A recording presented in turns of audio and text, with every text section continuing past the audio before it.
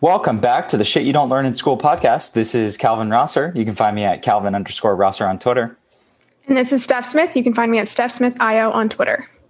Awesome. So today we're going to talk about sleep. I'm not sure where this conversation is going to go, but as we get older, sleep has definitely become something that's more important on my mind, both for longevity and how I feel and maintaining energy levels. And I just want to talk about some of the different ways in which we're approaching that and some of our weird sleep tics as well. So hopefully it's fun.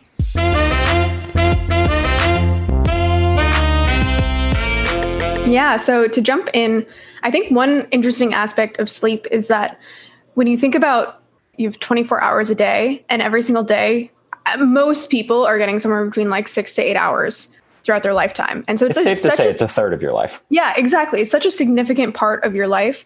And you see people like growth hacking or optimizing their job, even sometimes their hobbies, their businesses, like all the stuff that they do in the day. And then they just ignore this aspect of their life, which is so significant. Yeah, I feel you. I mean, I have not paid much attention to sleep for a long time, and I've definitely gone through periods where I call them I'm having existential palpitations. But basically when I'm, feeling quite existential, like what is the meaning of life or something's not going well, I wake up at like 4 a.m. Sometimes I only get 5 to 6 hours of sleep, and I'm definitely not feeling good. And so something I'm trying to figure out is, how can I get 7 to 8 hours of sleep consistently? And, what is that going to do for my quality of life on a day-to-day basis, but also in the long run? One of the things that I did this year was I started using an Oura ring, which is just a little ring that sits on your finger, and it tracks basic sleep metrics. So what's your heart rate? How long are you sleeping? How well are you recovering? It's actually quite good, and I've enjoyed it. A few of the takeaways I have is, well, one of them is just drinking impacts the quality of your sleep. This is probably something that's really obvious, but every single night I drink, even if it's just a little bit, my heart rate goes up and my recovery goes down. And sometimes that happens for a couple of days. And it's just made me a lot more cognizant of, hey, if I'm going to go out and drink alcohol, like there's going to be repercussions here. I don't feel as good the next day. Everyone's familiar with the hangover and stuff like this, but my body's not recovering. So if I did a workout, I'm not recovering as well. I'm more sluggish. And that has all kinds of different ramifications for your life. So that's made me think more about that.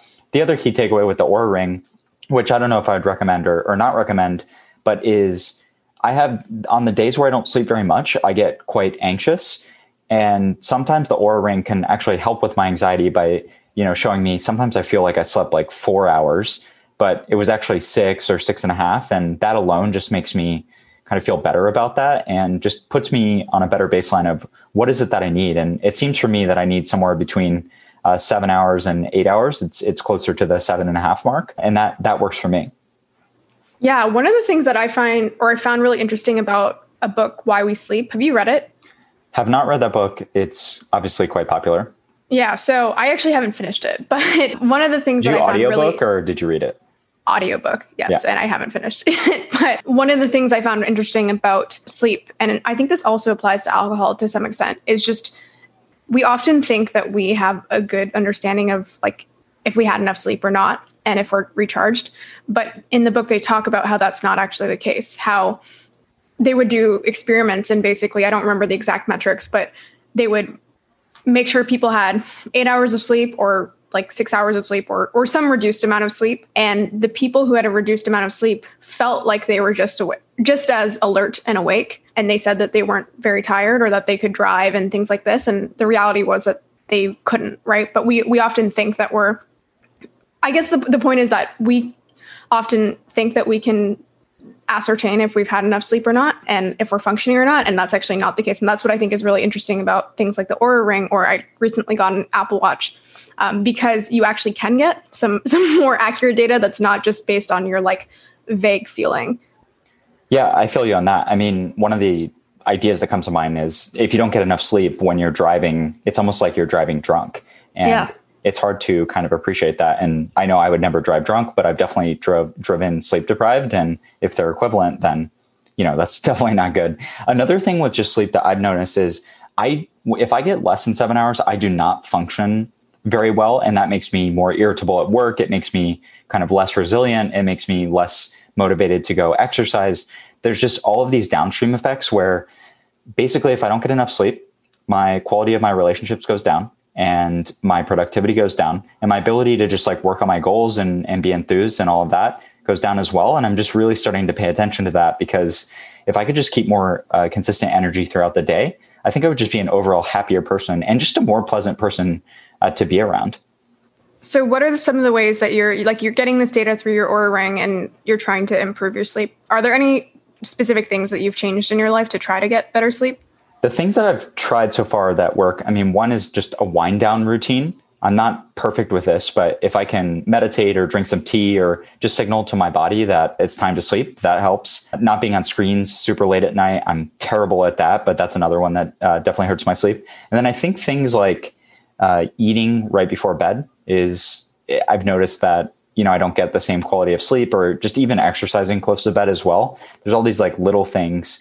The biggest thing though right now is just tracking it and being accountable. I look at it on a weekly basis. I say, did I hit my 7-hour mark? And if I didn't, what am I doing? Like, what do I need to change about my life? For me, the big one is it's definitely drinking alcohol. Like that is the number one kind of contributor to why I don't get enough sleep. And I actually have a problem of, if I go to bed at 12, I still wake up at 6 or 7. So I need to be mindful of when I'm going to bed. Like, are you able to sleep in? I've never been able to sleep in as an adult. I wish I could resonate with you, but I've actually always had an oddly easy time sleeping and I think I got this from my mom, because she can fall asleep anywhere and I also can fall asleep anywhere, but that also permeates into I can sleep in to like any length of time, even if, I hear people all the time say like, they woke up in the middle of the night and they couldn't get back to sleep. That has never happened to me in my life. But I also think I have a mild form of narcolepsy. So, it spans both ways. I do think it's nice that I never have trouble sleeping, but then I also think I require more sleep than the average person. Right. Like, how much are you sleeping every night? I mean, now that I'm tracking it, it's funny. I've only tracked it a couple days now, but even like the first day, you get back your sleep metric and it's like, you are 33% over your goal or something like that. Cause I guess I had slept like 10 hours or something. But yeah, I think I get at least, I'd say I average around 9 hours of sleep every day. What about your relationship with napping? So I historically have struggled to nap. That's another way to just get some more sleep in the day. I also generally lose energy right around noon until about 3. And so during that time, I'm not as productive and I often will step away or exercise or something. There was this one awesome thing, and unfortunately I lost it, but they're called binaural beats, and they're little waves, like wavelengths that kind of put your brain in a relaxed state. There was this 30-minute track that I was able to listen to, and I didn't quite go to sleep, but it relaxed my brain and my body in a way where I felt like I had just gotten 2 hours of sleep. I probably should just go figure out how to find one of those again, because I was doing that for a while and that was helping a ton. Yeah. So I've never struggled to nap, but what I have done is I really struggle to take short naps, but I think it's because I don't know why this might be, but I require, again, a lot of sleep. And once I get into a sleeping state, it's very, very hard for me to get out of it. And I've never woken up where I feel I'm ready for the day. And the same thing is true, after a nap. I never nap and feel I'm so excited to get up now. I just feel exhausted. So I don't know if that has something to do with my biology or what causes that. But I do think that I don't struggle to nap, but I do struggle to get up from a nap.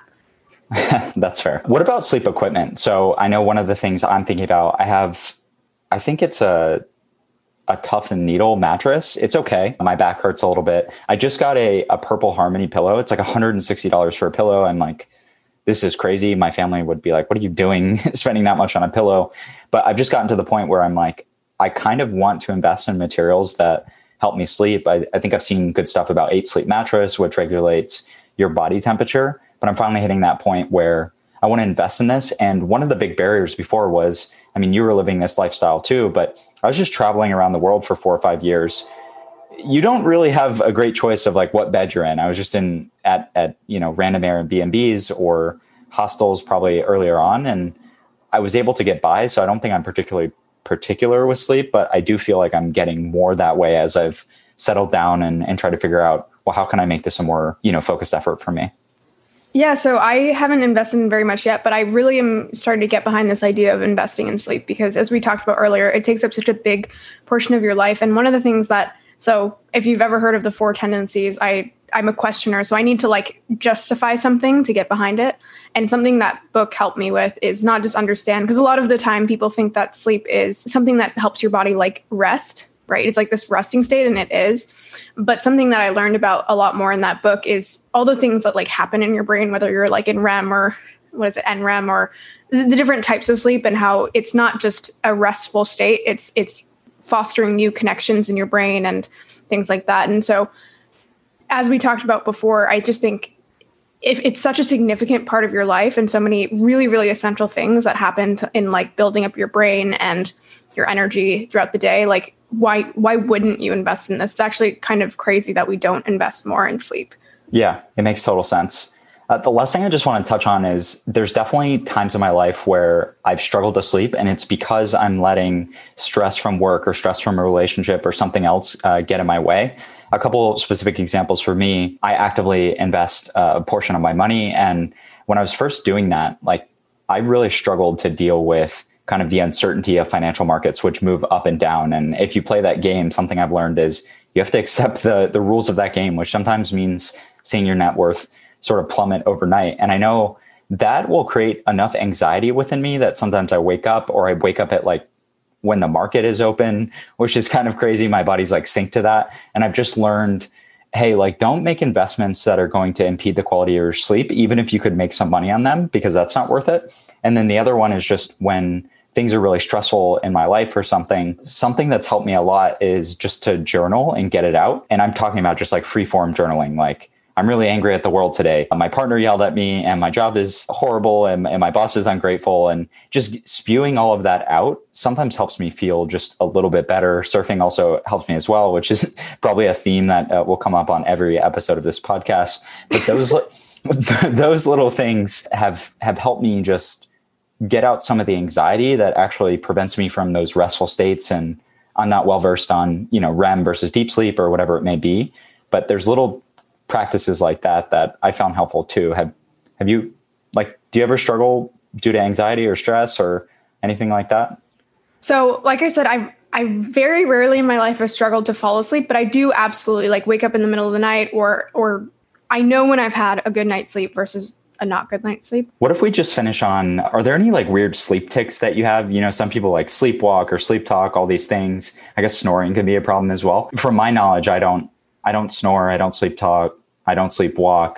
I find it strange that people can like get up and do things. That's just like wild to me. Like, do you suffer from any of that? Yeah. So I think this is all related, which is why I like never have had a problem falling asleep or why I need more sleep than most people. But I definitely sleep talk and do that very, very often and have my whole life. But I also sleep eat at times.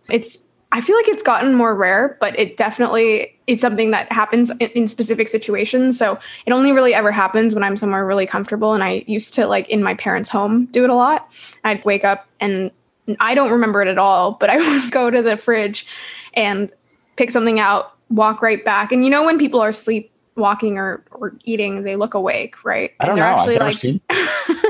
They're actually like, they look awake and they at times can like respond to you. So I remember my parents telling me, because I don't remember this happening, like one time I would always go for like really easily accessible food. So I would never cook. I was going to say, like, are you like eating mangoes and you're cutting them up and all no? That so stuff? I think some people do put themselves in danger. Some people drive and whatever, but my whole life I've slept 8 multiple times, and it's always been like the same type of behavior, which is like a very lazy, just like pick something that's already available. Never have cooked, never have like tried to do anything other than just eat food that's already available. But I would like eat watermelon. Since when my mom knew that I did this, she would sometimes ask me like, are you sleep eating?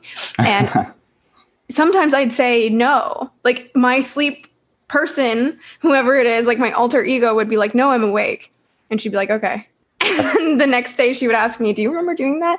And I'd be like, no, that's not bizarre. At all. Yeah.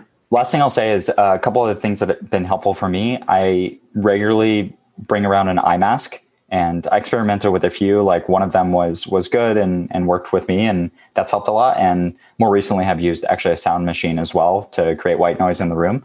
And I have like a train that goes by, and I think that helps with that and preventing disturbances, but excited to like keep exploring and investing here. It's so obvious that, you should invest in your sleep, and sleep is important, and everyone says that. But, sometimes it's like, how do you tactically go about doing that? And I think the first step is, tracking and awareness. So you can use like an Oura Ring or an Apple Watch or whatever works for you. Apple Watch actually didn't work for me. I didn't like sleeping with a watch or having to figure out if it was charged or something. And then the next thing is just actually investing dollars behind it and measuring things, and maybe cutting out things like drinking or whatever, depending on your priorities.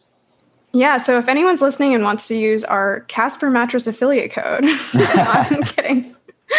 I totally agree. I think that, there's that saying like what gets measured gets moved. I think what's interesting is about sleep is it's not something that or that I even thought of measuring in the past, but the more I learn about it and the more I understand its importance, the more I want to measure it and understand it and actually, like you said, put resources behind it. Cool. Shall we end there? Yeah. Awesome. Well, this is our third episode of our attempt to be better podcasters. We're doing 30 episodes over 30 days and publishing each one. So if you like it, definitely let us know. If there's room for improvement, let us know as well. And please leave a review as well. Thanks for listening.